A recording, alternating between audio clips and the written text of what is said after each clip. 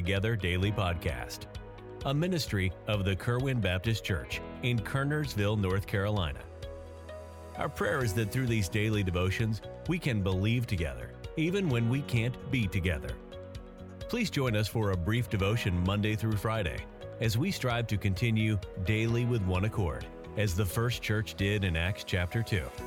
Now, here is our pastor, Daniel Hawtrey, with our devotion today. Good morning. This is Pastor Hawtrey. Thanks again for joining us for Believing Together.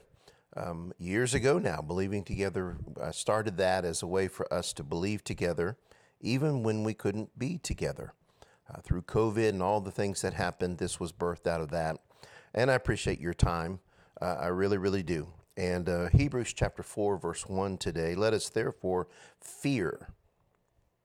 Interesting, God says that we shouldn't fear, but here, let us therefore fear, lest a promise being left us of entering into his rest, any of you should seem to come short of it. Interesting, now we have something that we should fear. Nothing that we fear that could hurt us, but the fear is that we would not claim a promise that God has given to us. So you and I have something that we should be scared of, and that is not claiming, not using, not enjoying, not experiencing a promise that God has given us. You know, it's funny, we're not supposed to fear what Satan can do, we're supposed to fear what flesh can do to us. The fear of man bringeth a snare, all those things. But it does say that we should fear that God's given us this precious promise and we come short of it. So what is this promise? He says a promise being left us of entering into his rest. So what that means is, despite outside circumstances, despite what you're going through in your life, despite what is happening, God has given us something, a precious promise, that we can have rest. Now, I automatically think of Psalm 23. The Lord is my shepherd, I shall not want. He maketh me to lie down in green pastures. He leadeth me beside the still waters. He restoreth my soul. And we think of rest, laying down by green pastures, all those things. But here's the thing. I think you and I think that God needs to arrange circumstances in our life for us to enjoy rest.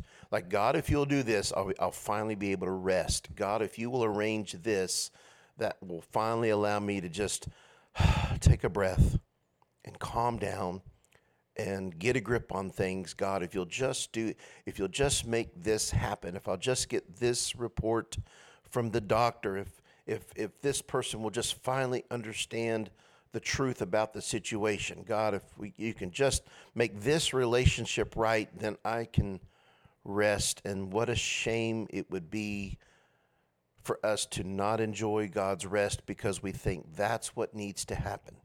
You see, the rest does not come from what God arranges. The rest comes from having God.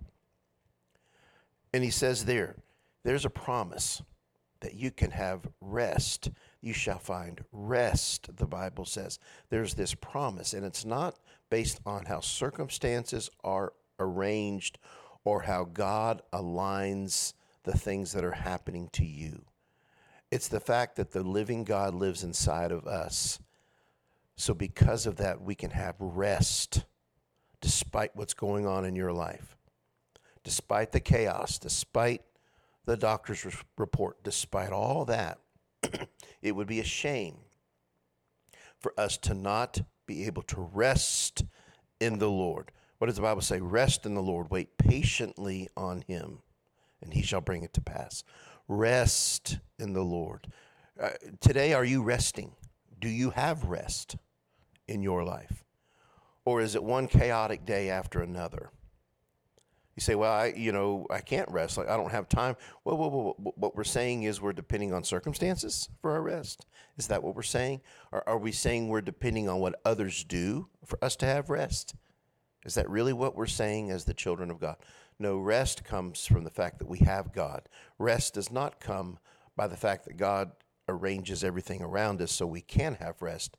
We have rest because we have God despite what's going on around us. So I want to encourage you today, claim the promise. You ought to be scared not to. We should fear lest this promise we neglect to claim and enjoy in our life. It really would be a shame.